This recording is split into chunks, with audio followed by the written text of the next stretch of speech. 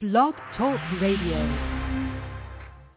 Yet our best trained, best educated, best equipped, best prepared troops refuse to fight. Matter of fact, it's safe to say that they would rather switch than fight.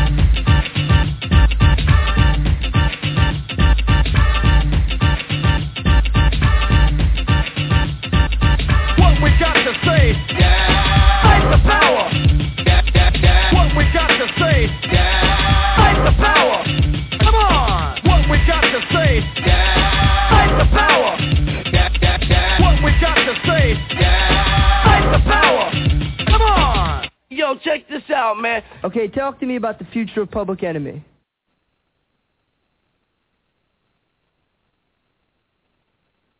Well, yo, how you doing? I'm trying to see if I think the Blog Talk Radio thing is acting up, man. trying to wait for my co-host, man, but it's not even certain if, yep, this thing does not even, let me see something. Yeah, well, man, it seems like the Blog Talk Radio thing is acting up, man. If you can hear me, let me know, because I'm not thinking that this thing is acting right. I'm allowed into the studio, but,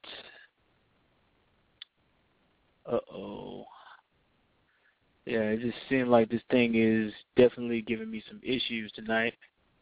I have no idea what could be causing it either.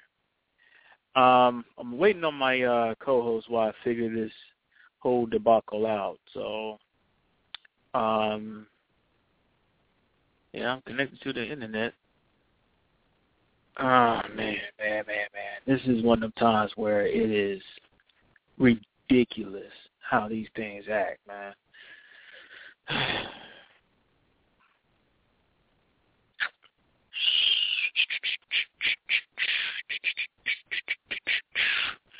I'm going to try hanging up and call back into the show and see if that works. All right.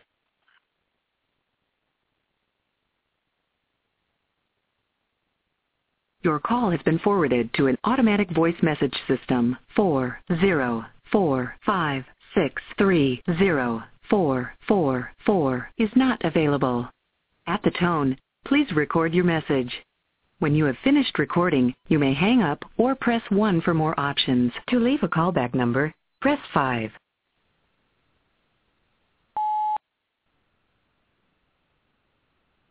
We did not get your message either because you were not speaking or because of a bad connection. To disconnect, press 1. To record your message, press 2.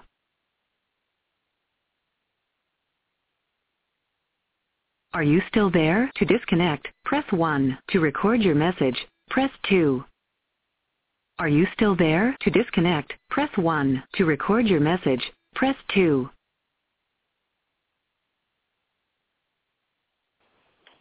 Sorry you were having trouble. Please try again later. Goodbye.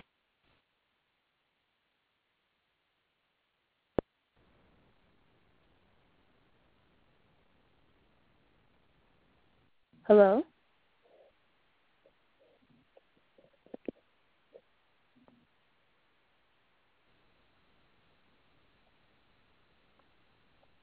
Yeah. Can you hear me? Yes, I can hear you. All right. Mario? We're back, man. That took Yeah. a while. I don't know what's going on with Blog Talk right now. Yeah, man. All right, we'll apologize. At first, Mario, speak a little bit louder. Your voice is really low. Yeah, man. That's all kinds of mess is going on. Can you hear me now? Can you hear me better? A little bit. It's not. Your voice isn't as loud as it usually is. Can you hear me better now? Not really. Yeah, man. Blog Talk is. Are you using a Bluetooth? Don't use the Bluetooth because I can't hear you. I turned it off. Okay. Yeah. Sorry for the technical difficulties, everyone.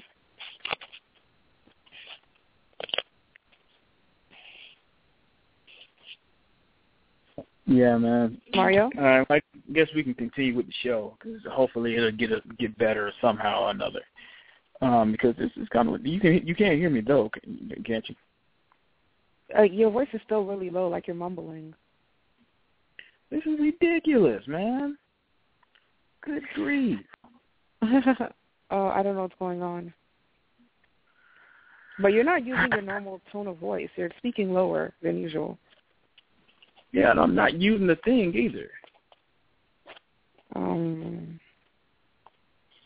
Does it sound any better now? Because I turned off the Wi-Fi. Maybe that was it.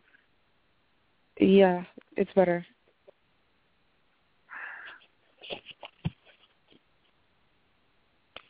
So, you want to announce our topic?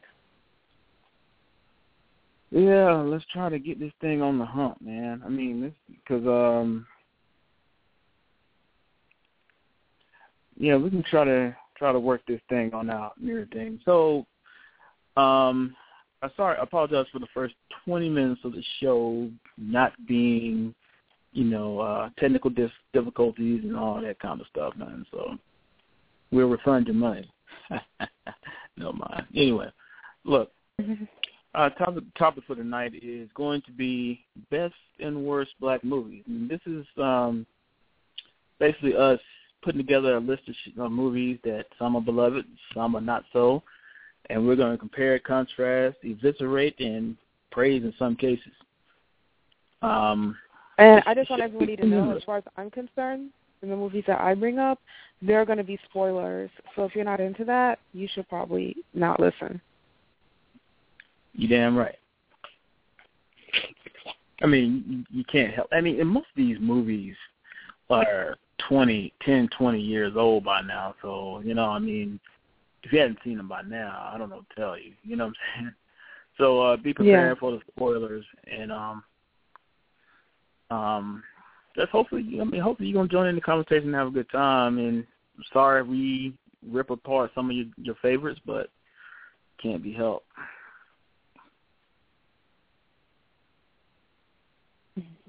All right, you want to start? I'm going to lead off. I guess a good one I'm going to lead off with would be Boys in the Hood. Now, this movie came out when I was a kid and everything, and it showed life in an urban neighborhood featuring Cuba Gooding Jr. and Ice Cube and, Nia Long before, anybody knew who the hell she was and whatnot. It's kind of a gritty... What else? And Morris Chestnut. Yeah, Morris Chestnut, or as some people like to call him, Nut Chest. I heard a few guys say that shit, and it's funny. But anyway, and it just shows this urban youth dealing with, the pressures of their area, gang life and stuff like that. Although Cuba Gooding Jr. does not look like he's about to go to high school, or Morris Chestnut does. I mean, seriously, man. I mean, these people look like they're already 35, but that's how most movies are anyway. Anyway, you got Ice Cube and with a Jerry curl. It's pretty cool. Even old girl, she does the voice for Riley on Boondocks, and Regina King. Yeah, Regina King. And man, it's a really deep moving movie and whatnot. You get to see a man use a sawed off. This might come better as maybe a good, slightly bad movie because spoilers. Morris Chestnut gets sniped with a sawed-off shotgun from about 100 yards. And do you understand why that's kind of ridiculous? I mean, I do, but in the same sense, understand the environment they were living in, and he was about to get out of their neighborhood. And No. What I mean is, a sawed-off shotgun shoots buckshot pellets, right? So it's not a rifle. So if he's shooting from 100 paces, all those bullets are going to go everywhere. But in the scene, he gets shot right in the thigh and right in the leg. You see the blood spatter. With a shot-off shotgun from that distance is going to happen. But that's just my logical mind thinking. Well, thank you for giving us an ammunition lesson. Now, as far as that movie goes, I love Boys in the Hood. I think it's one of the better movies of the 90s, period, black, white, or otherwise. And I love Ice Cube's character, Doughboy, for a couple reasons. A, no matter how badly his mother treated him and always tried to compare him with his brother, who was the golden child, he never mistreated his brother. And the second thing I loved about him is that Doughboy was an atheist. And I had to watch this movie 15 times before I realized that he was an atheist. Yeah, that was an interesting part. Even though the way he did it was hilarious. I mean, John Singleton kills his character off like the credits. They're like, Doughboy died, was killed in a drive-by 2 weeks later. But still. Yeah, man. That was one gritty movie, and it had a few scenes of hilarity in it, but at the same time, it shows the dangers of young black youth in these areas and the things they have to face. You know, it's unflinching as hell. This isn't this the one that also has Morpheus in it? Yeah, Lawrence Fishburne plays the father of Cuba Gooding Jr.'s character in that movie, and right. Angela Bassett has a cameo as his mother. So yeah, there are a few big names in that movie, and his father was just like this sage, wise man in a neighborhood full of ignorance. Yeah, see, I remember that. I remember because he had this cannon. He shot this dude at his door and everything like that. And they also, there's also the movie that showed you, Bernie Mac pretty much jacking up Cuba Gooding Jr. And you can tell he really doesn't like young black people. And I mean, the movie really shows you straight point blank with no chaser what these neighborhoods are like and what can be. I mean, if I call my homie Nakomi, she could probably tell you a lot more because she has really actually dealt with that kind of stuff and everything like that. But, the reason I liked the movie was because it was an eye-opening movie. Because over in my area, I live in Conyers, yeah, we have hoods and there are drugs, there's problems, there's gangs and stuff like that. But with these inner-city youth, especially in these areas, South Central and stuff like that, what they were facing was leagues beyond what we were facing in our area. So, yeah, man, you need to check that out because it's worth the look. Okay. Well, my first favorite, this wasn't the one I was going to say first, but now that you mention it, it reminded me of the film, is South Central. South Central, it's a film from 1992. Who is it starring again? Give me a second. I'll get to it. And it's starring Glenn Plummer and Byron Minn. And they're really not big names anymore. I believe Glenn Plummer was on, like, the first few episodes of the first season of Lost. And he did a couple of other movies in the 90s as well. But I love South Central. The film is amazing. You have this young man who's a gang member, and his girlfriend just had a baby. He just had a son. And he's put in a position where he has to choose between his son and loyalty to his gang. He chooses his gang, and he serves their sentence. And when he comes out of prison, his son was shot during a breaking and entering, and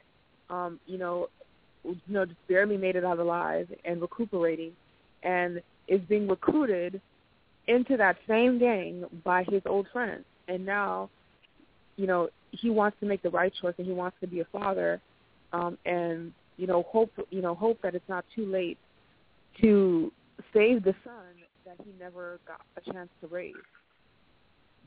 Right, and that was another one of those gritty, just really powerful movies. So I remember watching that repeatedly as a kid as well, and thinking, especially the part where, and we already warned you about spoilers, so the part where his son was, I think, he's trying to steal something from this dude, and the dude catches him, he runs away, and this dude shoots him in the back from a distance as he's trying to jump the fence.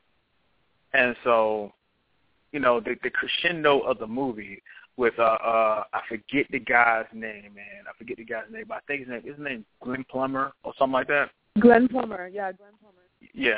Yeah, I forget his character's name. He's trying to redeem himself after doing 10 years in prison and everything. And so it comes, I'm sorry? His character's name was Bobby. Bobby, yeah. And he's trying to the kid, the leader of the gang, who apparently didn't age in 10 years, is giving Bobby's son the opportunity to get retribution on the guy that shot him, and thus earn a place in the gang. And it's a very powerful moment when Bobby is trying to explain to his son why it would be wrong to kill this man. and there are better options. There's a better path to take. And I thought that was such an incredible scene right there. Oh, yeah, the whole movie is filled with amazing performances. Like I said, Glenn Plummer, he did a couple other movies, all-black cast in the 90s, and, he had a chance. I felt that he was on the cusp of being a really big actor, but never really got over that, hill. But this man is a powerhouse of an actor, and pretty much every monologue that he had in this movie was riveting. Right. And I forget the name of the boy who played his son.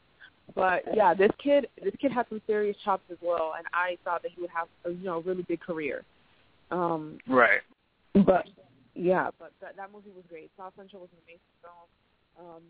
And the thing that makes this movie great is it's not just something that's focusing on black problems or inner city problems as much as Boys in the Hood was. Yeah, you did deal with inner city life, and you dealt with gang life and drug abuse and whatnot. But the core of the movie is about parenthood and fatherhood. So I thought it was a really, really great movie. All right, cool. There was somebody else in that movie. I can't remember the Dapper guy's name, but anyway, yeah, that's one of my old school favorites. I don't know if how well does that movie hold up to rewatch though? Because I haven't watched it in years. I watched it, and it holds up pretty well because it's not like a lot of movies these days that rely on pop culture references. There aren't a lot of pop culture references to be made, besides the fact that people are dressed like it's the early 90s, and nobody has a cell phone. Everything, and even some of the lingo used is still used, especially if you live in South Central and if you're in a gang. I mean, there's like a lot of code words used for drugs, but those code words are still used. So it holds up pretty well. But, besides the really awful early 90s fashion and the lack of cell phones, I watched a movie, about a month ago, and it still held up the same. Cool. I don't know how somebody who was born like in the mid 90s or the late 90s how they would see the film, but since I was alive in that era, then it makes sense to me. Barely. What, you like 26 or something? I'm 29. Yeah, but anyway, all right. So I guess now we're gonna go to a bad, and I'm sorry, man. I gotta do this to you. You know what I'm saying, to y'all, man. And I know it's easy to harp on. It's easy to harp on this person, man. You know what I'm saying? But I gotta do it. All right. The movie I'm gonna reference is, I think Madea Goes to Jail, or some shit like that. Oh Lord. And, yeah, it's real easy to hate on Tyler Perry. But my thing is, I'm a movie person. I love movies. There are problems I have with movies I even like. There are some issues I have. Game of Thrones, I love that show. There are some issues. So I'm going to critique this man, and if you got a problem with it, I'm sorry. But the man cannot write, direct. He's a terrible cinematographer. He does all this stuff, and I don't know if he stretches himself thin or he has created such a niche that he doesn't even think about the things he puts into his movies. But we start off this movie with Madea being in the courthouse, and apparently you got a guest appearance by the judge. Was it Maybelline Ephraim? Is that the she was short, heavy-set, dark-skinned judge? It was Judge Maybelline. Yeah, and apparently she didn't beat the shit out of two cops, and she's let go because they didn't read her Miranda rights. Okay, cool. We get down further into the movie, and apparently there's a party going on in the house. She fires off a submachine gun in her own house. Meanwhile, you got this other subplot of Derek Luke and his girlfriend working for this law firm. Derek Luke runs into an old college buddy of his who is really falling on hard times and is apparently a prostitute, although she never had sex. And perhaps even Dreckie, although you never see her use it, played by Keisha Knight Pulliam, who, don't get me wrong, Rudy. There must be a God that created this woman, and I'm an atheist. But anyway, And so, man, we get to the point where she nuts up at, apparently there's some construction equipment outside of a Kmart that is actually not doing anything. The construction equipment is sitting outside, apparently just right there. The building is constructed, they're not moving anything. So she gets mad at this woman for taking a parking spot. I've gotten mad at that shit too, and if I had a missile launcher, I'd have blew this person's shit up. But I didn't. Next thing you know, you see Medea rolling around in an industrial forklift, then forklift this woman's car up and flipped it out in the parking lot. Apparently they just leave the keys for these things in the damn ignition, and she knows how to work it. So she gets sent to prison. She gets sent to prison, and, aside from some cartoonishly bad prison inmates and stuff like that, we also get the idea that you got Olivia Davis in the movie, who is supposed to be a counselor or something like that, and now you get Medea, the moral focal point, the wise sage of the movie. This is the same person who just fired off a submachine gun in our own house full of crowded people and went ape shit and flipped over somebody's car. Now she's supposed to be the person you listen to. Meanwhile, you find out that Derek Luke. Go ahead. Anyone? The Medea character is like being very, very irrational, but for some reason, everybody listens to her and takes advice from her anyway. Right. And I think that's the biggest problem, is that he doesn't know what to really do with his characters. He wants them to be serious, but he wants to inject levity. But he seems like he tries to combine Family Matters with The Hangover. You can't have two different extremes in the same movie. It's either got to be ridiculously cartoonishly stupid, let's say like The Hangover or even Friday or something like that, or you can have a family movie with humor, but you can't have an unhinged person that you're supposed to listen to later be the most insane person in the movie. You know what I'm saying? And so you also have this other subplot in which Derek Luke is trying to figure out a way to help Keisha Knight Pulliam because he feels responsible for her because apparently some of his team buddies raped her when they were in college, and because of that, she took that risk, and he has some psychological trauma from that and stuff like that. So he's risking his potential marriage with his wife to help her, and in the process, you find out his wife, who had no real reason to do this, has been padding her cases. I don't even know what the hell that means, but apparently it does. Apparently, it's padding not something. Padding a case when you're a prosecutor is like putting evidence. Say it again. That wasn't there in order to get them longer sentences. Yeah. And your phone is doing the same thing too. Can you hear me now? Yeah. Okay. Pete, what you said though about the padding your cases? Padding cases is when you add evidence against a person from somebody else's case that wasn't there in order to get them a longer sentence. See? Yeah. See, now, the problem is it seems like an unnecessary plot development. It really does seem like an unnecessary plot development. And it's the only reason that this woman is allowed to get off with whatever she's done and everything like that. And because she just happened to be Medea's lawyer, Medea gets off as well.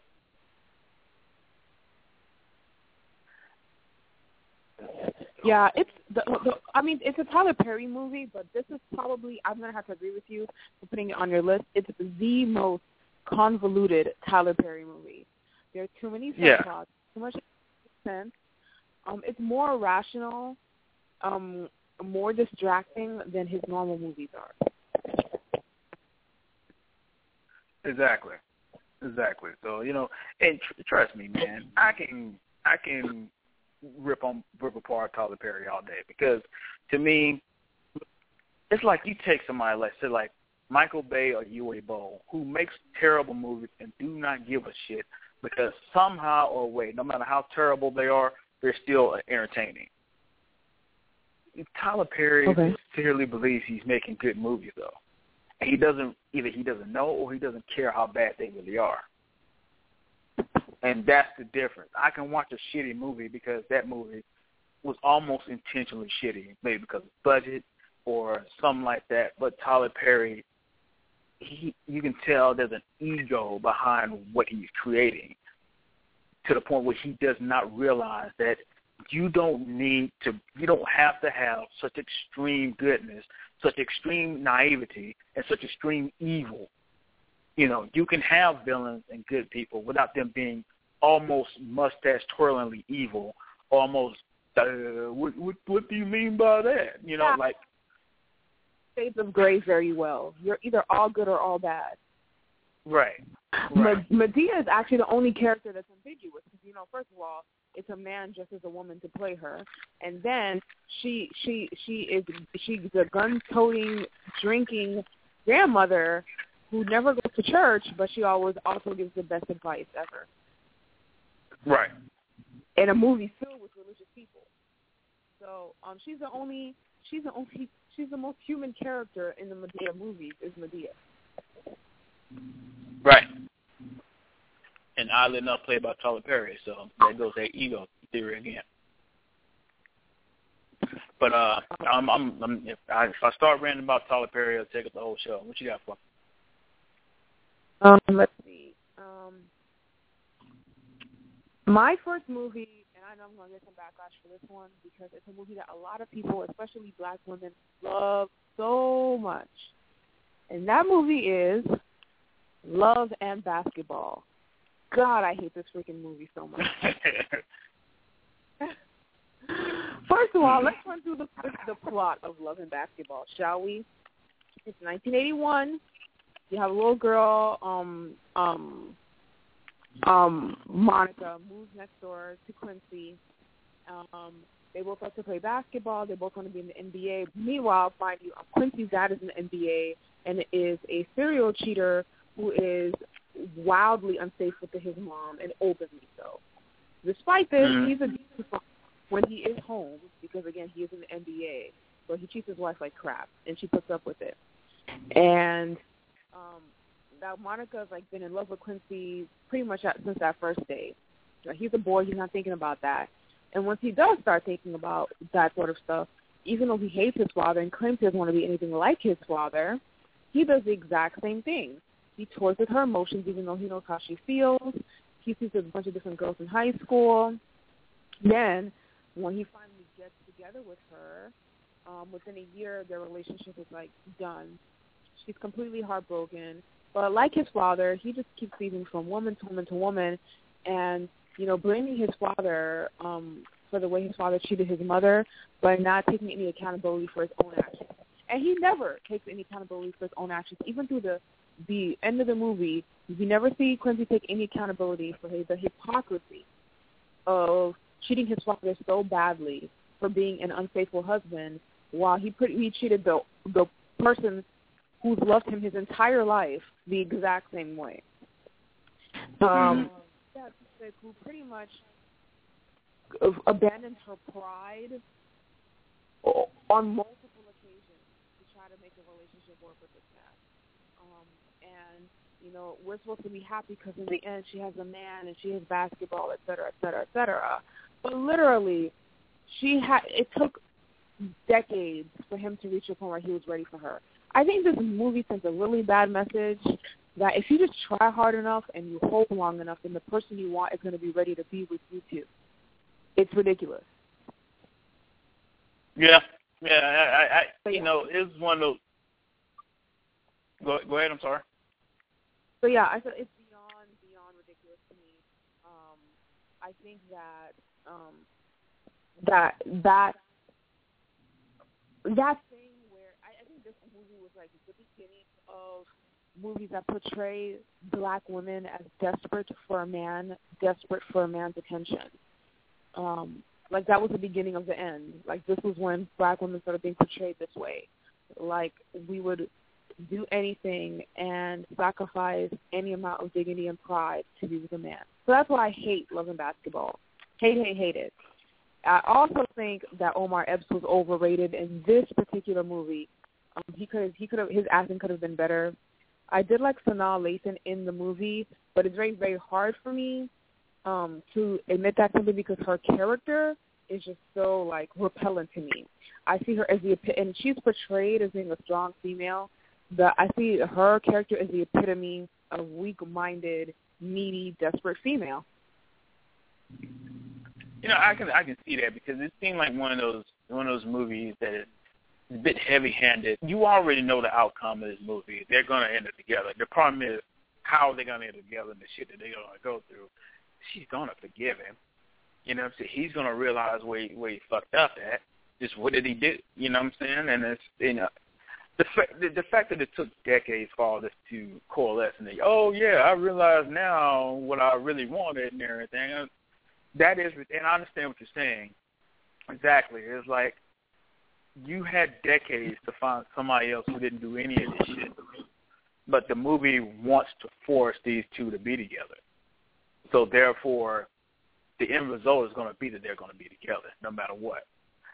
I didn't like that, man. I'm not really big into too many romance movies. And even though I didn't really like the movie, I even forgave Sanaa Lathan. If I can forgive Sanaa Lathan for Alien versus Predator, I can forgive her for this.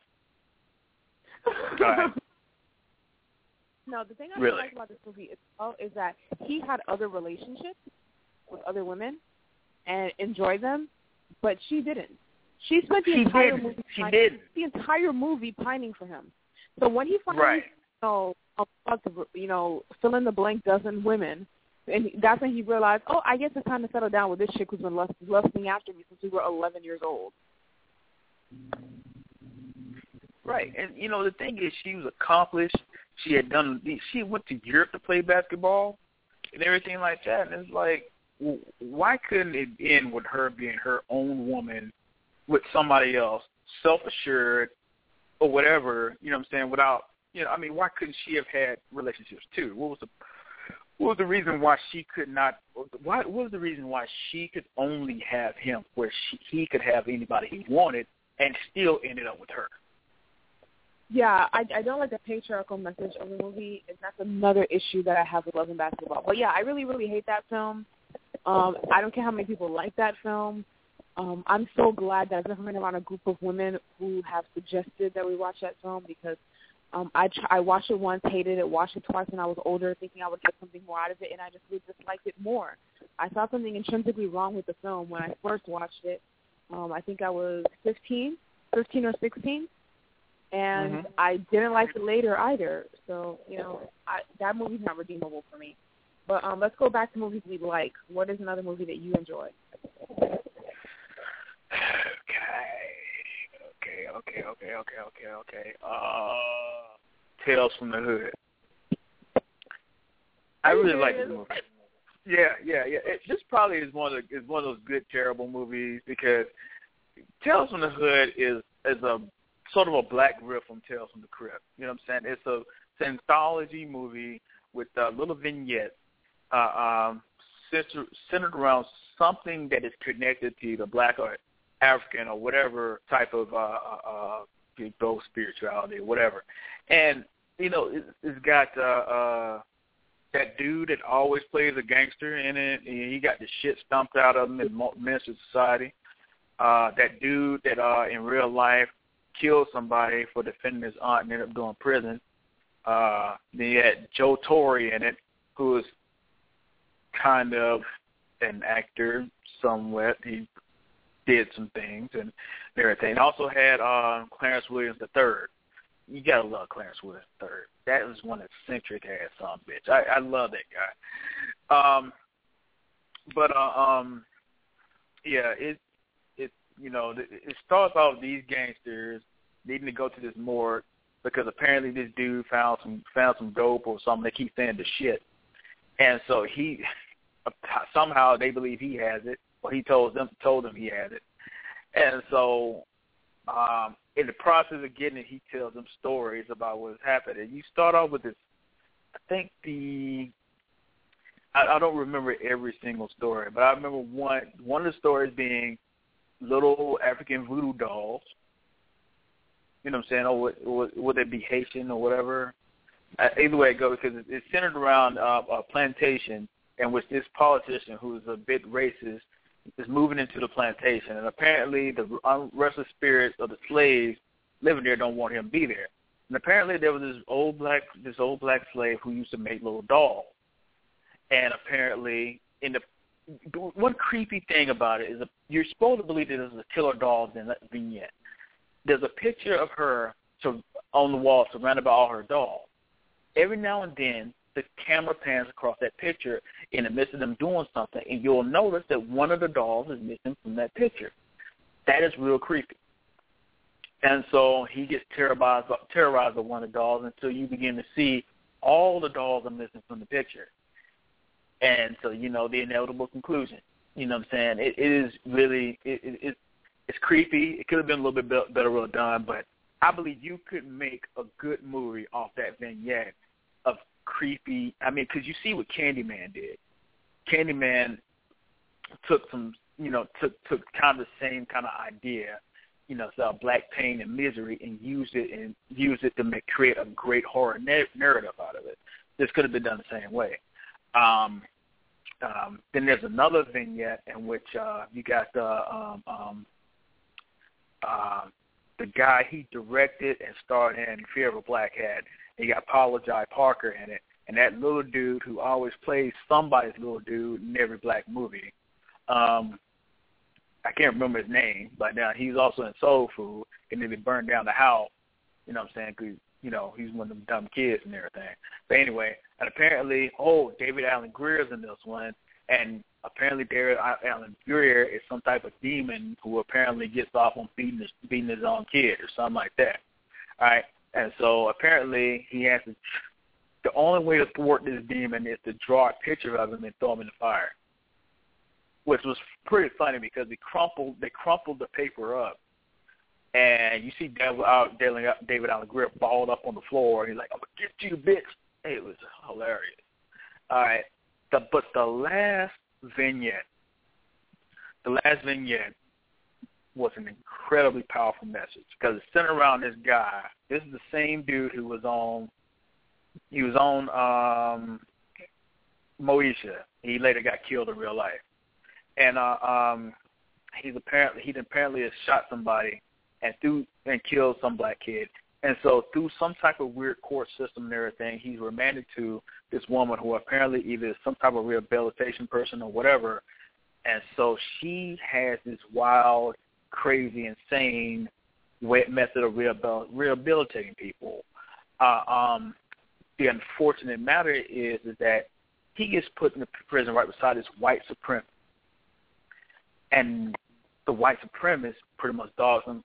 Obviously, this black dude's going to get mad about this white supremacist saying something to him. But what he says is, "What color were those guys that you shot?" You know what I'm saying? And so from there, you get into kind of a shock therapy in which the black dude, is subjected to images showing all kinds of pain associated with black America, from slavery on down. You see a lynching, you see all these marches, you see all this stuff going on. But, and it's powerful. The music behind it is incredible. It's powerful. It almost seems like this vignette doesn't belong in this story, in this anthology, because this vignette has a point, whereas the other ones were simply silly horror. And so, it doesn't take. And apparently, through some wraparound, he ends up getting shot by the very guys who are coming to buy the dope, and kind of find out that the mortician, Clarence Wood III, is actually Satan, and these guys going to hell. Oh, wow. Mm-hmm. That seems pretty intense. Yeah. Okay, let's see. Movie that I love, and this might be like in my top 5 movies of all time, Coming to America. Oh, yeah. That was hilarious. Coming to America, starring Eddie Murphy, Arsenio Hall, and James Earl Jones. And this movie is about an African prince of a fictional African nation called Zamunda. And he is going to be married soon. It's an arranged marriage, but he meets his intended and realize and when he he's been saying from the beginning of the movie that he doesn't like arranged marriages because it's marrying a stranger. Then he meets his intended and realizes that she is an empty vessel who's been taught her entire life only to do and say and agree with whatever he thinks and feels. So he wants to meet a woman that has a mind of her own, and he thinks the best place to do that is in a country like America. After he and his valet, Semi, flip a coin, they decide to go to New York. And they decide the best place to find a future queen is Queens. So they go to Queens, New York, and to find on bride search. And he doesn't want anyone to know that he's a prince and that he has money. And so he rents an apartment in probably like the poorest, crappiest part of Queens, and he takes a job at a place called McDowell's. McDowell's is the poor man's version of McDonald's in every way, shape, and form. And the owner of McDowell's has two beautiful daughters, and Eddie Murphy's character, kind of a nympho or something. Yeah, Prince Akeem falls madly in love with his oldest daughter, Lisa McDowell, played by Sherry Headley. And she was another one who I thought would become a big actress. Her career never took off in that vein. Meanwhile, right. Akeem's mother was played by Madge Sinclair, who, ironically enough, was Kunta Kinte's wife in Roots. But anyway, so he goes without, his parents' permission or anything like that, and he's gone for a while, and he starts falling for Lisa despite the fact that she's dating this greasy-headed dude who's like, the heir to a Jerry Curl empire. His name is Daryl, and he's played by Eric LaSalle. And eventually she realizes that, Daryl is not where she needs to be, and she falls for Akeem anyway. But, still thinking that he is a poor man, a very poor man. And her father does as well. And her father does everything in his power to try to persuade her to stay with Daryl and not pay any attention to Akeem. And the two of them, her father and Daryl, even go so far as to announce an engagement when Daryl has never even proposed to her. But despite all of this, and despite his parents, King Jafar Leon coming to New York and laying everything bare, it's really a modern day fairy tale. And I love this movie because it doesn't show you this girl who's poor but has a heart of gold, and finds a prince to marry her. You have a prince who respects women enough not to try to buy his wife with how much money he has. And a girl who, her father was poor but works very, very hard, and they're middle class, and they have a good home, and she has a good job, and she has a good head on her shoulders, and she doesn't need a man to save her. And they find each other, and it's a really, really great movie. It's hilarious, too, by the way. You have Samuel L. Jackson in the role that he was typecast in for many, many years, the robber. And there's a scene where he holds up the McDowells and he gets his ass kicked by Semi and the valet and Prince Akeem. There are a couple other scenes with Eric LaSalle's character, Daryl, and a couple other scenes with Lisa's sister, Cherise. The whole movie is incredibly hilarious. It is. I definitely think that this is one of those movies where you even have Jake, the guy who sells a Body by Jake gym equipment, playing the cab driver in the first scene of that movie. And really? A cool piece of trivia for anyone who's ever seen another Eddie Murphy film, Trading Places. The two guys that were bankrupted at the end of that movie were the same characters that Akeem gives a bag of money to, the two homeless guys on the street in Coming to America. Yeah, I remember that, yeah. I thought that was so cool. It's a really, really great film. I love it. Man, yeah, that is one of those. That's one of those movies that it almost defines your childhood or something, because we watched that so many times. And the great characters that Eddie Murphy and Arsenio Hall played, it was a trip, man, because they nailed these characters like Randy Watson and then the Reverend. I mean, Randy Watson, ridiculous. Sexual Chocolate. Sexual Chocolate. First of all, Sexual Chocolate is the greatest name for a band ever in life, ever. Yes, secondly, yes, it is. That was the worst rendition of The Greatest Love of All ever, and if Whitney had already been dead, she would have been rolling in her grave. Lord, that was an incredibly funny movie, man. I might need to watch that again sometime soon. And another thing about the movie is it stars one of my favorite Haitian actresses, Garcelle Beauvais, who later on went on to play Fancy in the Jamie Foxx show. She was one of the Rose Petal girls who had to walk in front of the king. Okay. Yeah. So, love that movie. Love it, love it, love it. Yeah, man. That was a good one. So I guess we gotta go to bad again.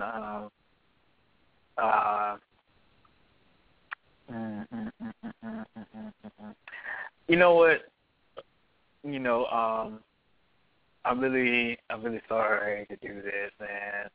But Jason's Lyric, all right, that is a bad movie. And I'm sorry that I know y'all love that movie and shit like that, man. But man, that is bad. I mean, it's one of those movies I can watch, but the acting in that movie is horrendous. I mean, everybody has these put up on, supposed to be Southern New Orleans Bayou type accents and everything like that. Nobody's believable at all in these characters, especially Alan Payne, who read an instruction manual on how to act, okay? And, and then you have Tretch from Naughty by Nature, who's supposed to be playing this guy who apparently is a master bank robber who robs banks enough that these guys know the ins and outs of bank robbery, but wears his normal street attire and robs the bank in his own car, which is decked out and distinguishable as hell, okay? And then they decide to bring up on Bokeem Woodbine to be in the damn robbery, and this son bitch rolls in late. Who comes late to a bank robbery? And then on top of that, decides to take all his mask, assault one guy to get one watch, and then runs out. Now, apparently, there are no cops in this town because you would think this guy would have been caught 5 minutes later. Nope. Instead, he is strung up in a barn and has apparently been tortured by Tretch. Who then lets him go? He lets him. And you know what happens, right? Well, Bokeem Woodbine, being the insane piece of shit he is, comes back to seek revenge. And he kills everybody but Tretch, who was apparently off fucking earlier. It's a movie that you if you watch it at the time period that it came out, you love the movie. But it's one of those movies that you watch now, it doesn't really hold up. It doesn't. I mean, there is no way. Go ahead. Yeah, there was some. I actually liked Jason's Lyric the first time I saw it, but every time after that, I kept seeing more things wrong with it, like the things you pointed out. One of the glaring reasons why I don't like Jason's Lyric anymore is because other than Bokeem Woodbine, who plays Josh, Jason's brother, in the film, every other actor in the film was substandard at best, including Jada Pinkett. I don't care what her fans think. She's not a good actress. She hasn't had any role worth talking about since she was on A Different World. No. Sorry. I'm not sorry. Anyway, right. Joaquin Woodbine had to carry that movie. He carried that movie. Without the character of Josh, there was no movie. Jason was boring. Right. His character was so I can't say anything about the actor so much because I saw that same actor in what is that movie? I don't remember the movie. But anyways, New Jack City. Yes, he played Wesley Snipes' brother in New Jack City, and his role in that movie was actually pretty good. So looking back, I can't say he's a bad actor. I can say that Jason was probably one of the most boring characters ever written about. And every other character wasn't boring, but the acting was bad. Joaquin Woodbine carried that movie. He had an interesting character, and he was the only actor with the skills to carry that role. But other than the character of Josh, who, as you said, was batshit crazy for a lot of reasons. I think getting locked up as a kid for a crime that you didn't do because you were trying to protect your brother would make anybody batshit crazy. So that part of the movie didn't have continuity issues, but there were huge issues and holes in the plot, like you said, with many other scenes in the film. So I wouldn't put Jason's Lake as a movie that I hate, but it's definitely not a good movie. Nope. Yeah, so movies that we like again. Hold on, you gotta do it better. Yeah, okay. Movie that I hate. Hate. Okay. All right, I'm gonna say the one that I just mentioned. And it's not because I think it's a bad movie. That is not why I hate this movie at all. I actually think it's a very good movie. Very good movie. I just hate how everything panned out in the end. And even though the ending is quasi-realistic, I just didn't like it. And that movie is New Jack City. Yeah. And, the movie was directed actually by Mario Van Peebles and starring Wesley Snipes, Ice-T, and Alan Payne. And Chris Rock is also in this movie. He plays it's one of his earlier roles, and he was still young and still had really jacked up teeth and, had actually just started his career as a stand-up comedian. But you saw his potential as an actor in this film because he played his role, Pookie, to perfection. Pookie the crackhead. There was also Alan Payne, who was in Jason's Lyric as the very boring Jason, who played G Money, brother to Nino Brown, Wesley Snipes' character in this movie. Ice-T as Scotty, an undercover cop. You had dude, I forget his name, Judd Nelson from The Breakfast Club, also a cop in this movie. And Michael Michelle, who played Wesley Snipes' girlfriend Selena in this movie. And pretty much the movie is about brothers, really close family. They got in the drug game, they got in the crack game, and eventually the more money they made and the more of an asshole the oldest brother Nino became, the family and the trust disintegrated. Mm-hmm. And the empire crumbled.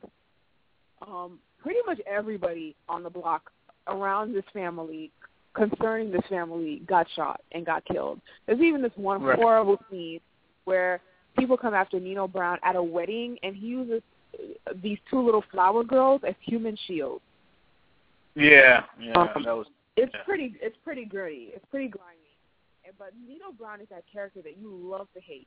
You hate everything about him, but there's a speech that his character gives in the courtroom that is undeniable, where he's talking about, how am I guilty? There are no opium fields here in the hood. I don't have a private plane. How am I guilty? There's someone guiltier than me, but he's not on trial here. And it really speaks a lot about the war on drugs and how it affects black people, and especially in the inner city in America. Because the fact of the matter is, there is a demand, but we're not creating the supply. Right. Yeah. Yeah. And so what I hated about the movie too is at the end you have the Reverend who ends up having to kill Nino's character because it's the only way to get him off the streets and stop being a detriment to the community. But there's going to be a new Nino Brown in a couple of months. That old man's going to go to jail. He didn't stop the issue with drug addiction in the inner city. Everyone's dead, and no one's learned anything. Right. that's a movie. That's another movie similar to the movies we already listed. That is, and around that time period in the 90s, you love this movie. But when you sit back and it's on TV now, and you go to rewatch it, you realize the glaring plot holes and errors in the narrative and everything like that. Like, really, you have a criminal enterprise that is able to take over an entire apartment complex, right? And they got all this security set up. Apparently you cannot stop this from happening unless you get somebody in there to see what's going on. So they get the crackhead to go in there, and almost instantly they're promoted to working within the drug packaging area off rip. And he is the only one there wearing a button-up dress shirt and a gloriously large belt that you know full well this dude would not wear this belt. And there's a camera in the belt with a recording equipment, and there's a wire on his chest. You would think that, I mean, you got these people here working here naked. Why didn't anybody pat this guy down before he got in here? He's been working here, I don't know how long he's been working there, but he's been working here long enough that, he knows what's going on here. And apparently he thought, you send the crackhead into a drug facility, and I'm surprised that he starts using crack again. Okay?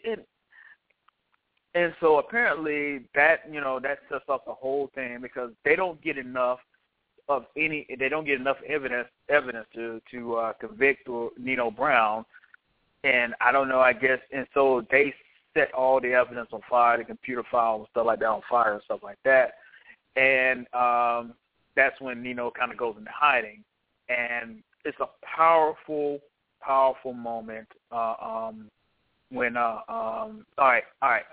Before this happens, apparently Alan Payne, who's the one who brought in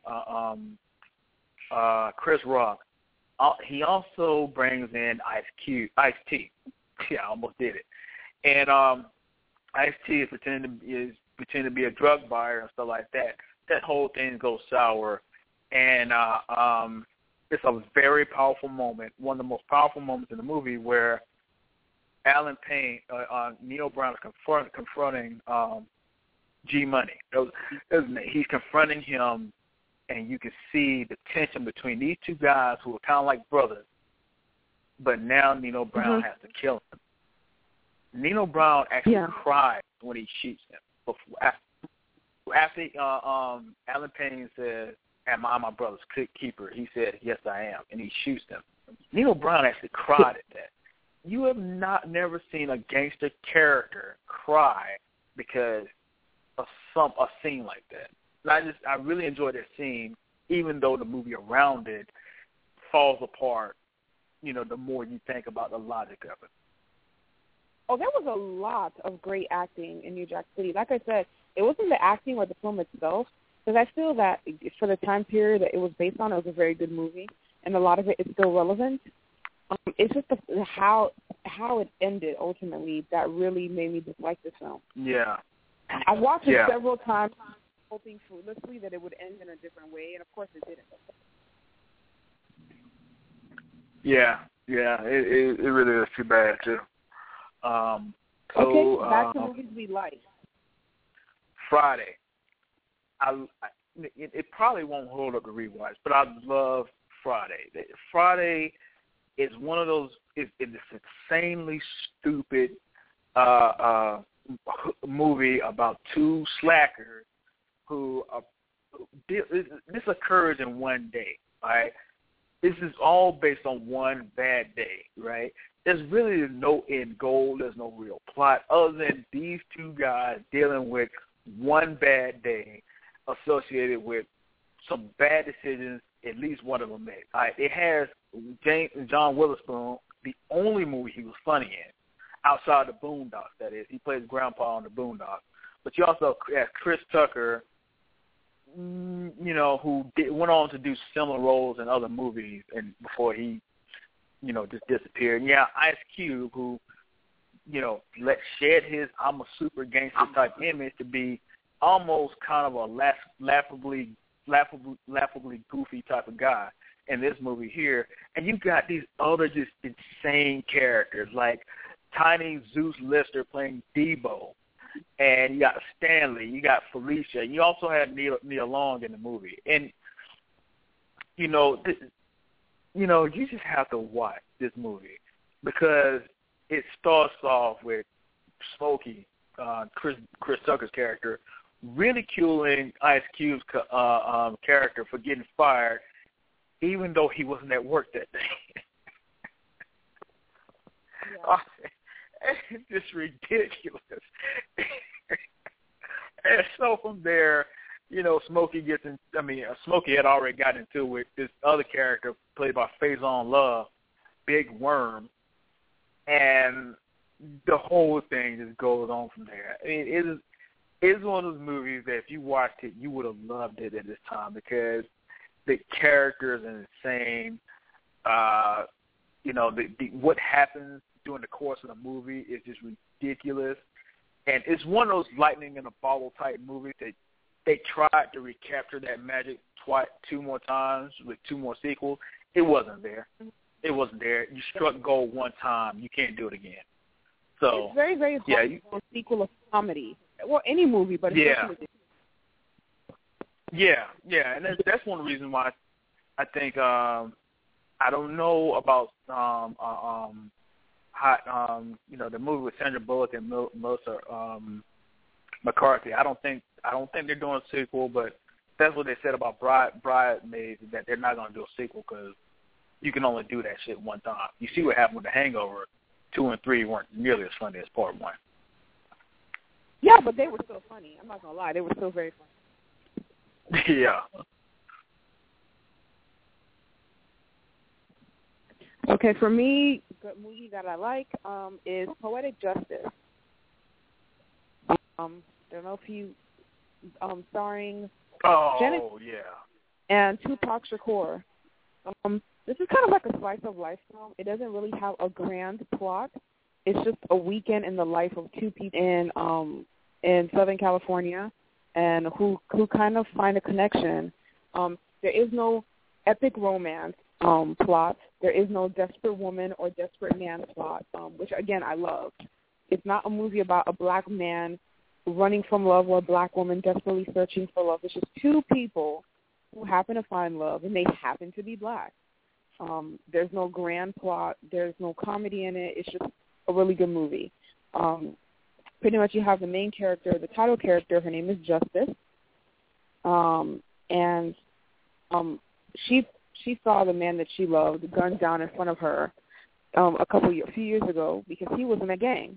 And so he was shot by a rival gang member one night while they were on a date. And, she is a beautician. She does hair, but she has a poet's soul. And, she kind of keeps to herself because she's afraid of love and afraid of losing someone that she loves. This man, by the way, the boyfriend who was killed, is played by Q-Tip, the rapper. And she meets Tupac Shakur's character, Lucky, and he drives a mail truck. He works for the USPS. And at first, they really, really, the first impression was really, really bad. They both insulted each other, were very rude to each other. But he works with her girlfriend, her friend's boyfriend. And so the 2 of them accompany her friend who's played by Regina King, and the boyfriend with Lucky to deliver something over the weekend. And while the 2 of them are fighting, Lucky and Justice are becoming much, much closer and, really getting to know each other outside of their work environments and away from their homes. And then they really bond with each other.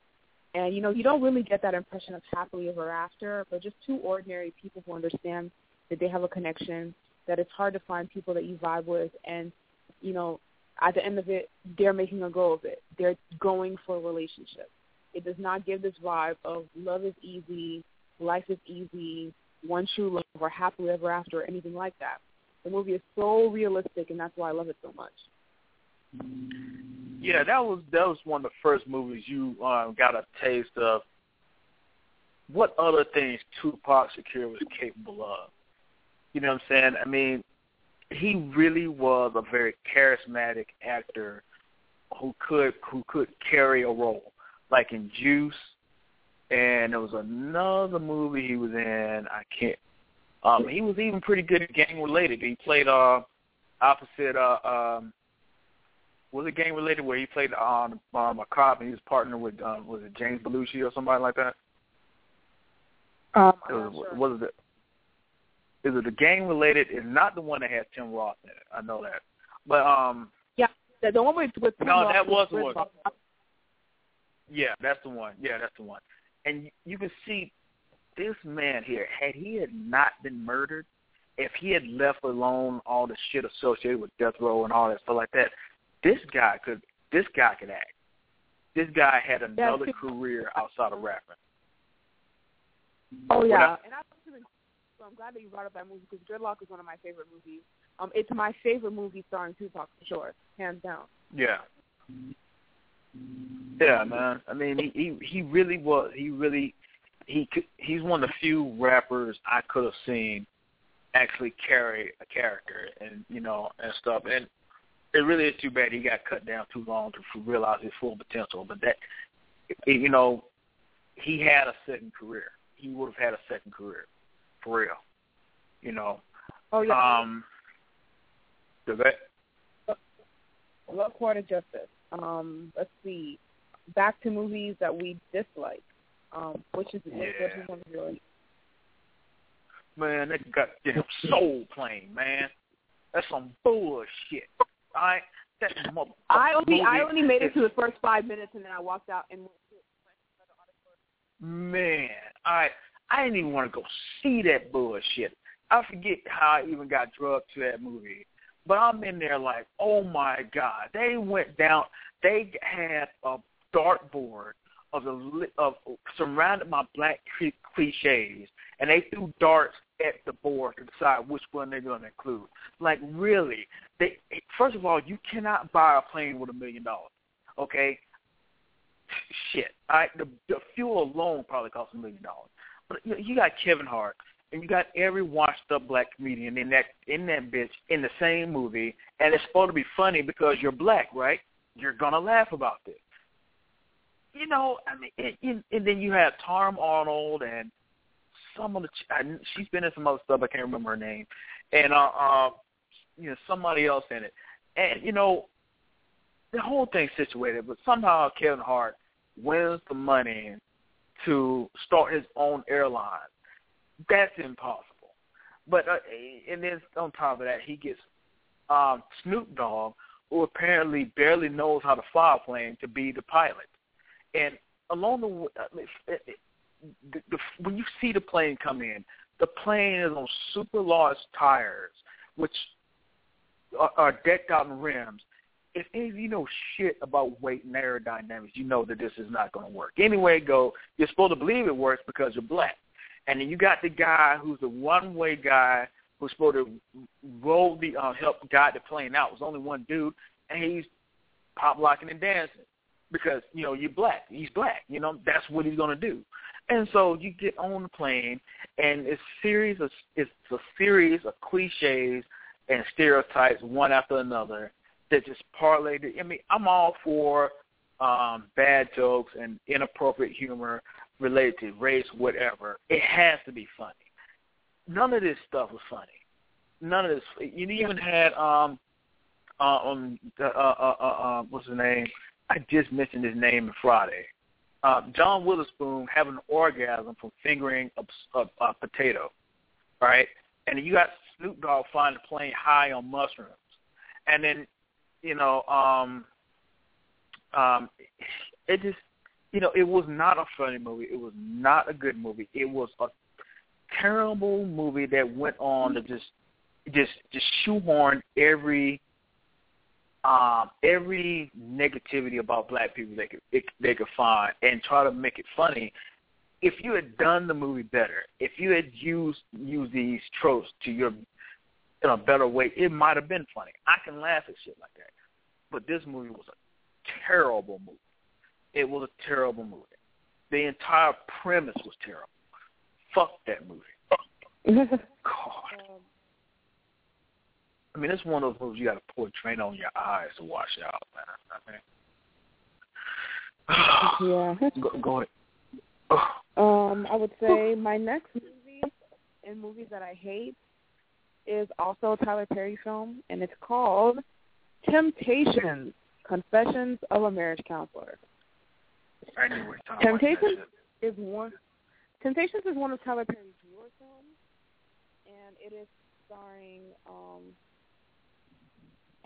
It's starring Journey Smollett, and you guys might remember her as a little girl as Eve in Eve's Bayou. And you know, she had hope for her career, but then she decided to do this shit. So I don't even know what's going to become of her career now. Anywho, Temptation is probably the worst Tyler Perry movie film for a few reasons. First of all, it's not supposed to be a comedy, so nothing gets like the comedic path. So here you are. You have a married couple, Judith and Bryce.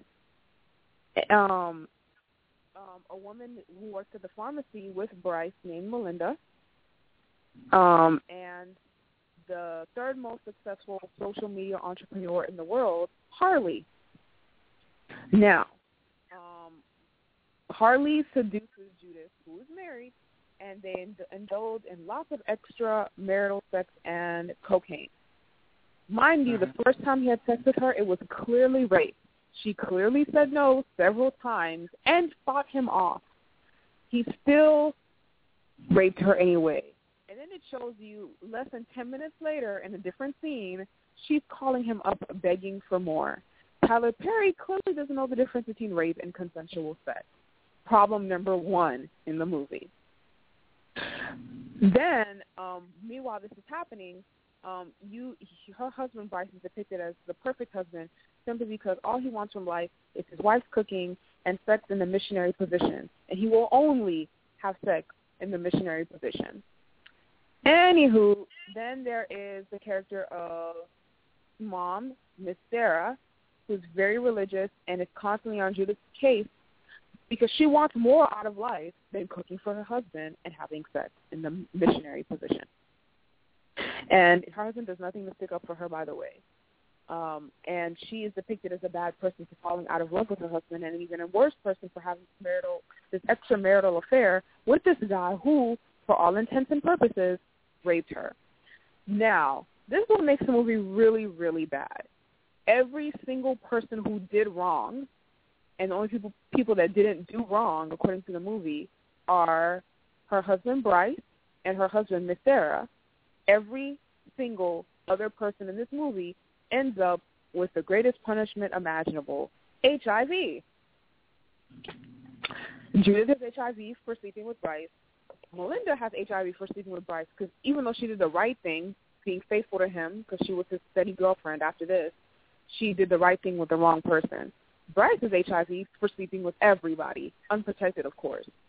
And at the end of the movie, we see Judith go meet up with Bryce at the pharmacy, but only to pick up her HIV medication.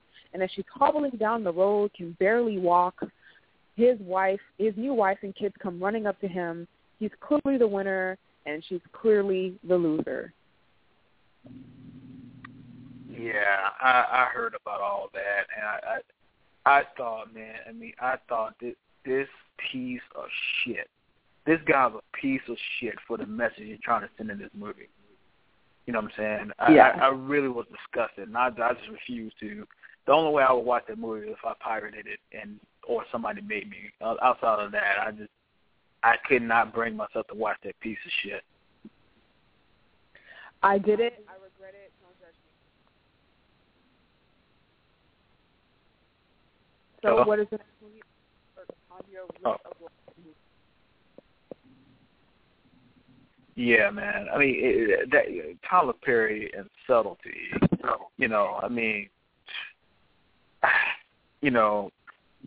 come on, man. I mean, the guy.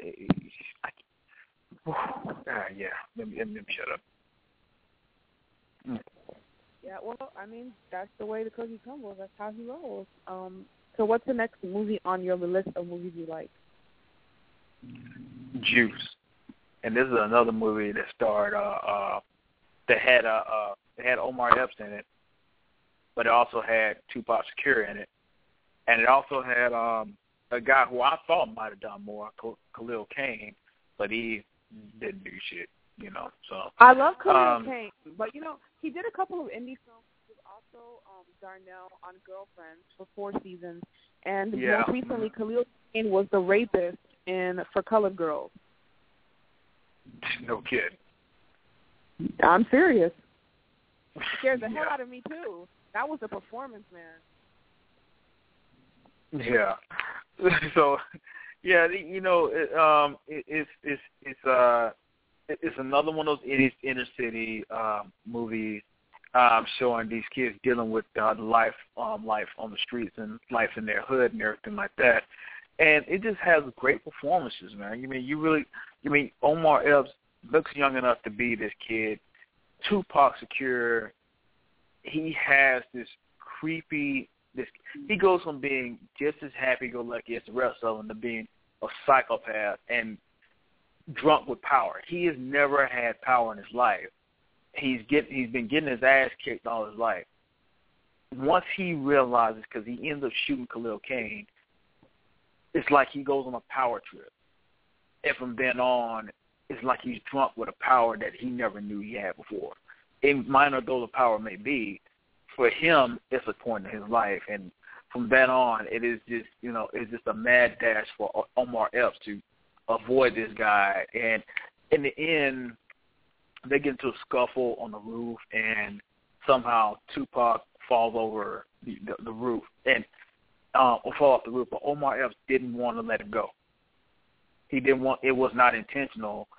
It was at that moment, it's almost like he woke up from a daze and realized, Tupac woke up from a daze and realized, I've been fucking up, but it's a bit too late, you know. And it just, you know, although I cannot stand that ending line after this guy just dropped off the side of a building, Omar Epps walks slowly over to the door, and this other dude just standing there. I guess you got the juice now, man. What the fuck does that mean? Anyway, outside of that, it was a really good movie. It was a really good, you know, I mean, the performances in the movie were pretty good and everything. I enjoyed it, man. It was pretty good. All right. Okay, cool. I actually have never seen Juice, so I need to check that out. Let's see. Movies that I like.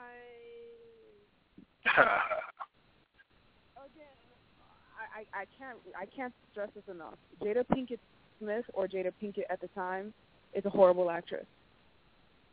That said, I did like not her performance so much, but her role in Set It Off.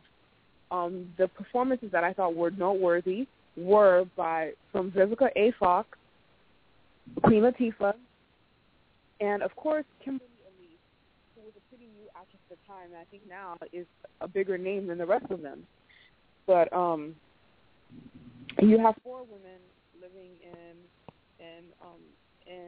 in the Los Angeles area, and they're poor, and they've been growing up in the same neighborhood.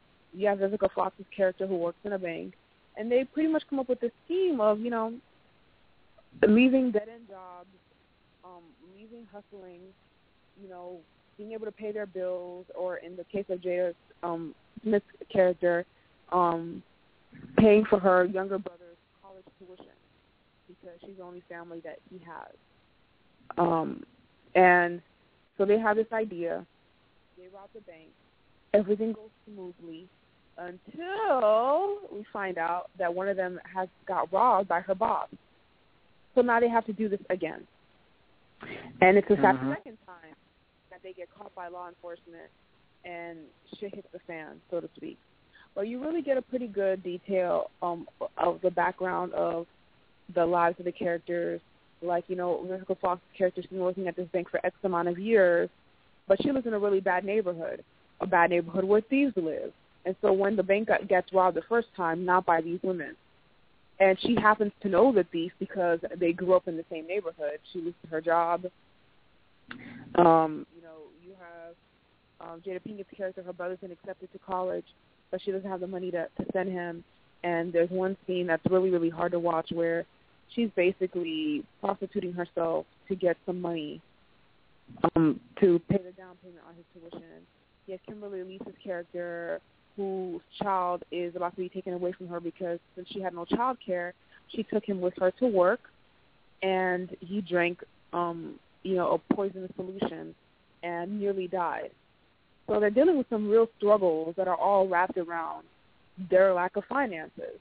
And the movie is really good at illustrating, how desperate a person can be when they need money, especially a single woman who isn't really going to be offered a lot of chances to better herself. So they let this desperation lead them into very obviously illegal, but also not very well thought out, arguably stupid decisions. And the movie ends in a pretty tragic way, but it wouldn't be believable, and it wouldn't have been a good movie if it ended any other way. Right. Although I found myself, I was weirdly turned on by that creep, that chick that never spoke. I just thought that was kind of,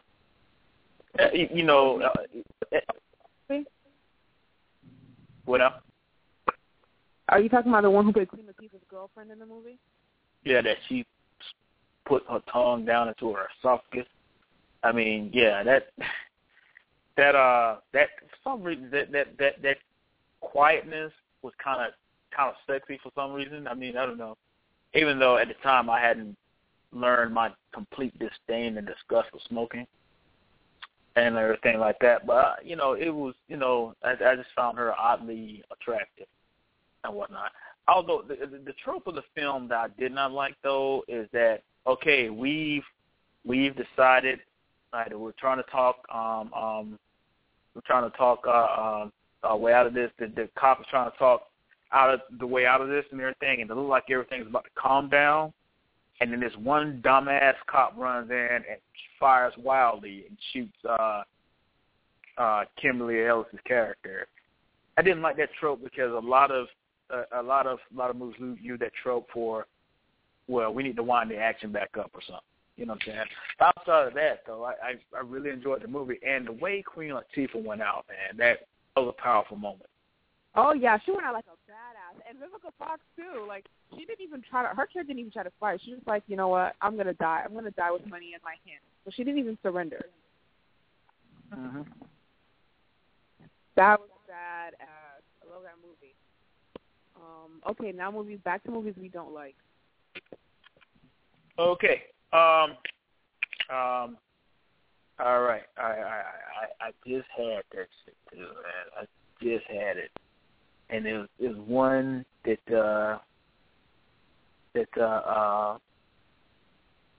dang, I just had that shit, y'all. You got yours already ready? I'll just go again after you. Okay, sure. My next one is Baby Boy, starring Tyrese, singer Tyrese. I know. It's also starring Taraji P. Henson, and who else is in this movie? There's a couple. Omar Gooding is in the movie as well, and I believe Ving Rhames. Yeah. Yeah. Mm-hmm. Anyway. And also that chick that was what's her name's friend in House Party. Oh yeah, I know who you're talking about. What's her name? She was the main character's mom, Jodie's mom. Yeah.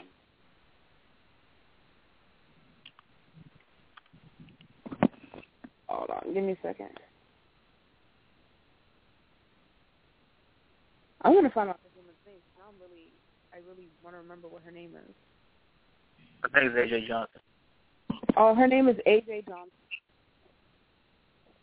She was in Baby Boy, House Party, and the first Sister Act, but I actually remember her best in the movie Inkwell. Oh, really? I didn't know she was in that. Yeah. She was the housewife that he was kind of in love with in Inkwell. That Lorenz Tate's character was in love with. Anyway, I was about to say. Let me just double check my facts here.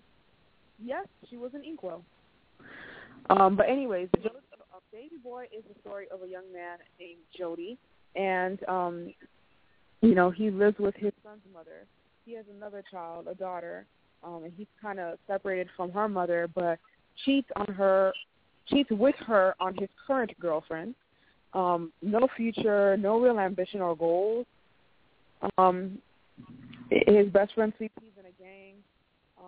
His mother had him at 14, so I believe Jody is 18 or 19, but his mom is like 33, and, she's black, so she looks like 25, and, has a body better than most teenagers, and she starts dating this thug played by Ving Rhames, and, there's like a turf war in the home because she is in a situation where she has to choose between her man and her child, who is a man but still behaves like a little boy. And so he's just pretty much growing up in these streets. And, the overall premise of the movie, like, it had potential. And it had some great actors like A.J. Johnson, Ving Rhames, Taraji P. Henson, Omar Gooding. Omar Gooding, who plays his best friend Sweet Pea, gives some of the most amazing monologues of his career in this movie. Mm-hmm. And he's been acting since he was really, really young as well. What messes it up is actually the character of Jody. And by that, I'm not saying that Tyrese is a bad actor. He's not. He isn't great. And the character of Jody showcases that. Jody is completely insensitive, realistic. It ruins the credibility of all the other characters. And you'll also see Jody as being good at only one thing, really, having sex and making babies. And he treats his son's mother like garbage. I mean, there's one scene where he says, "Of course I lie to you. I lie to you because I care about your feelings. And I don't want you to be hurt. I care about you. That's why I don't tell you the truth all the time." Which, it sounds good if you're used to listening to bullshit, but in reality, it's just his excuse for being dishonest and untrustworthy and unfaithful. There's another scene, too, where this guy from prison that she was talking to, Rodney, tries to rape her in her own home, which was a completely unnecessary subplot. I think it was just a way to get Tyrese and Snoop Dogg in the same movie. And it really showcases how dispensable women are in this scenario and how they're treated like property. So I really didn't like that about the movie. I thought there was some great acting on the part of A.J. Johnson in the one scene where she kicks Jody out of the house. Really great monologues, like I said, by Omar Gooding, who plays the best friend Sweet Pea. And really great acting on the part of Taraji P. Henson every time the character of Yvette had to fight Jody or got in an argument with Jody. Great acting on the part of Ving Rhames, too, but he always does pretty exemplary in these films. This man is a very, very versatile actor. You see him in everything and as everything. I've seen him play a drag queen in Holiday Heart, which is also going to be in one of my favorites, and he shut it down. Yeah.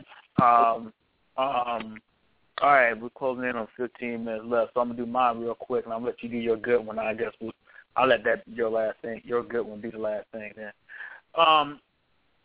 I guess the movie I'm going to end mine with is ATL. All right, man. I know M loves this movie. I don't hate the movie.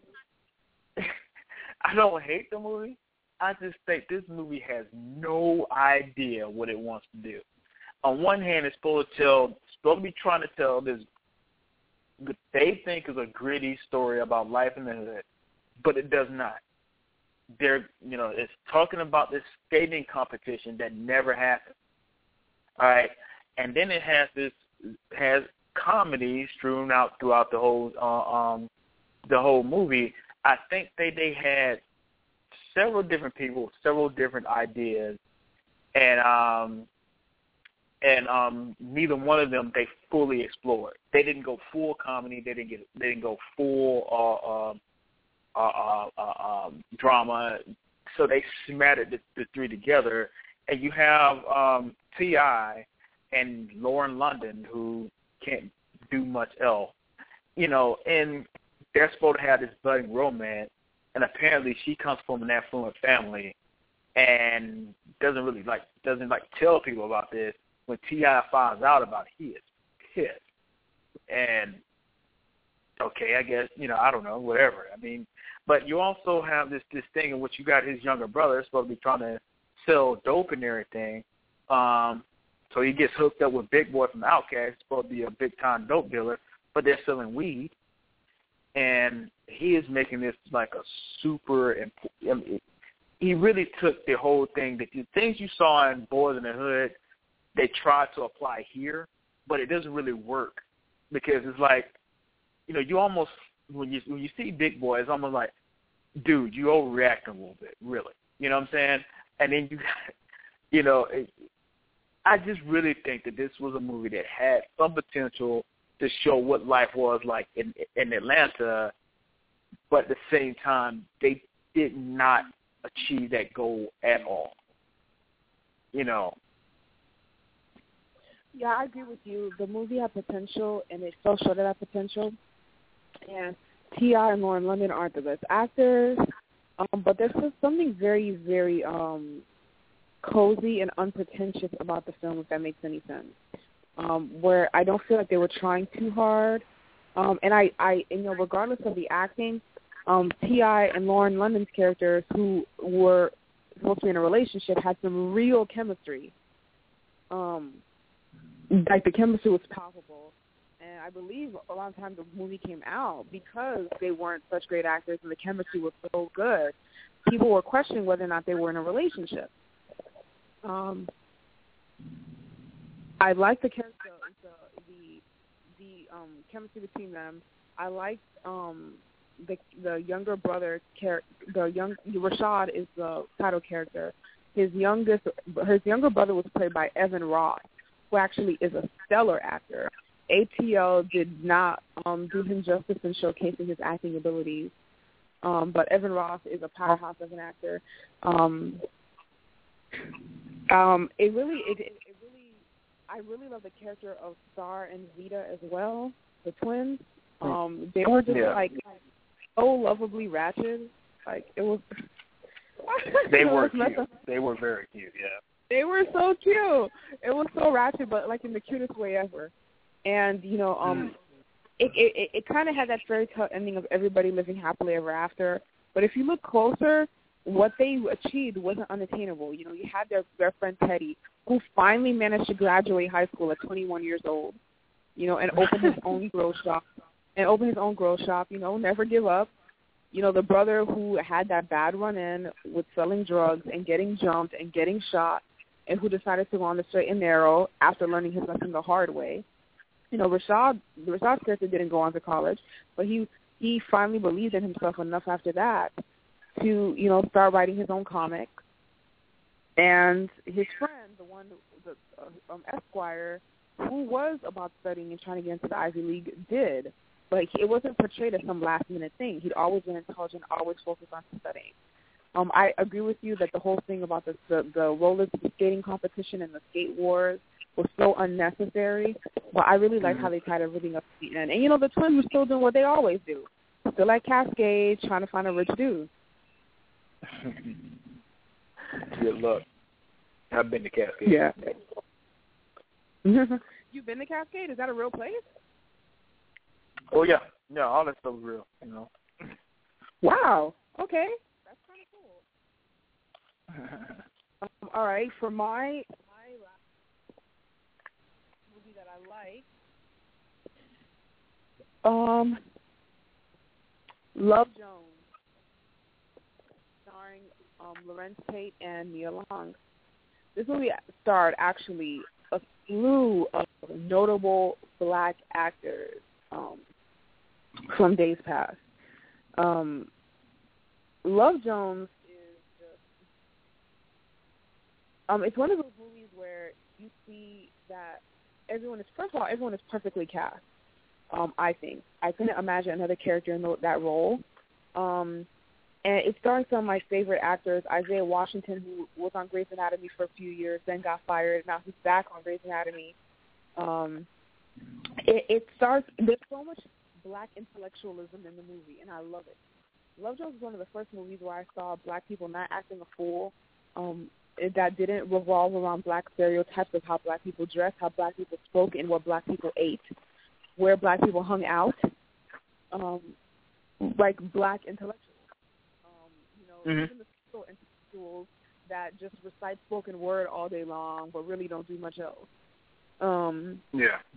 And there's even Leonard Roberts, who's old as hell, and he played a man in his mid-20s in Love Jones, which was in 1997, and then like 2 or 3 years later, he was playing a teenager in Drumline with Nick Cannon. Like, this dude doesn't age. He really doesn't. But anyway, that's on the subject matter. Love Jones is about Darius Love Hall, a young black poet in Chicago, who starts dating Nina Mosley, and she's a photographer. And they're trying to find out if they have like a love connection or just a sexual connection. And in overanalyzing their relationship and whether or not they're friends with benefits, lovers, part-time lovers, or if this is really the real deal, she pushes it too far and tests his emotions. And she tries to start up something with her ex, where it would have never worked because they don't have that sort of relationship. And you really see, that a perfect relationship, even with true love, as theirs was, put out to be, there is no such thing as perfection. And people are going to make mistakes, and they have to start over. And you have to start over with the knowledge that this person has hurt you before, and that you don't have a clean slate, and the canvas is gray now. But it's a great movie. I think the acting was really, really great. And Laurence Tate was another one. He was like a pretty big actor in the 90s. Inkwell, Love Jones, Dead President, Why Do Fools Fall in Love. Like, he had some great titles under his belt in the 90s. I wish he was still making movies. But, yeah, love that dude. Yeah. And real quick, because I only got a few minutes, I'm going to mention this other one because I just thought about it. The 5 Heartbeats. I love that movie. I'm not going to say much about it, but you just got, it's a Robert Townsend movie, and he's done a lot of good movies. Check out Hollywood Shuffle as well. This guy. I love Hollywood Shuffle, but I've never seen the 5 Heartbeats. Oh man, you'd love it. You'd love it, man. It's really heartfelt, really poignant. If you've ever seen a movie chronicling like the Temptations or something like that, you'd like this. Just real good. These guys, I don't know who. I want to say one of the guys from either the 5 Heartbeats or the 4 Tops actually, did some of the lip singing for the guys or something like that. But it was really a great. It also had Leon, who you thought might have actually. What the hell happened to Leon? Anyway, Oh, yeah, before I forget really quickly, other movies that I didn't get a chance to mention but are definitely noteworthy, School Days and She's Gotta Have It, both of them are Spike Lee movies. He was at the top of his game when he made those movies. Some great actors in there, Laurence Tate, Samuel L. Jackson, and, of course, Mr. Lee himself was in both of these films. You know what? You want to have a part 2 of this sometime? We need a part 2 for real. There's way more great black films than I had previously anticipated that I love. Right. There's a lot of these I didn't think of until like the last part of the show. So, yeah, let's do that. I don't know if we'll do it next episode or whatever, but just stay tuned, and hopefully we won't have any hiccups with Blog Talk this time. And once again, we apologize for those issues and everything like that. So, all right. Well, we're going to wrap, and stay tuned for this potential part 2, which I'm pretty sure is going to come, because I got some more ideas in my head, too, and everything. And don't be sure to check out the other BFT shows, especially Kim's show, which will be airing Sunday afternoon. If you listen to the archives and whatnot, check out all the other shows in the BFT lineup and everything. You'll like what you're hearing. What you got to say, Em? Thank you, everyone, for tuning in. Sorry for the technical difficulties, and I hope that you all are here for part 2 of the show. Thanks, Mario, and thank you, everyone, for listening. Have a great weekend. All right, and we're out. Bye. Don't concentrate on the finger, or you will miss all that heavenly glory.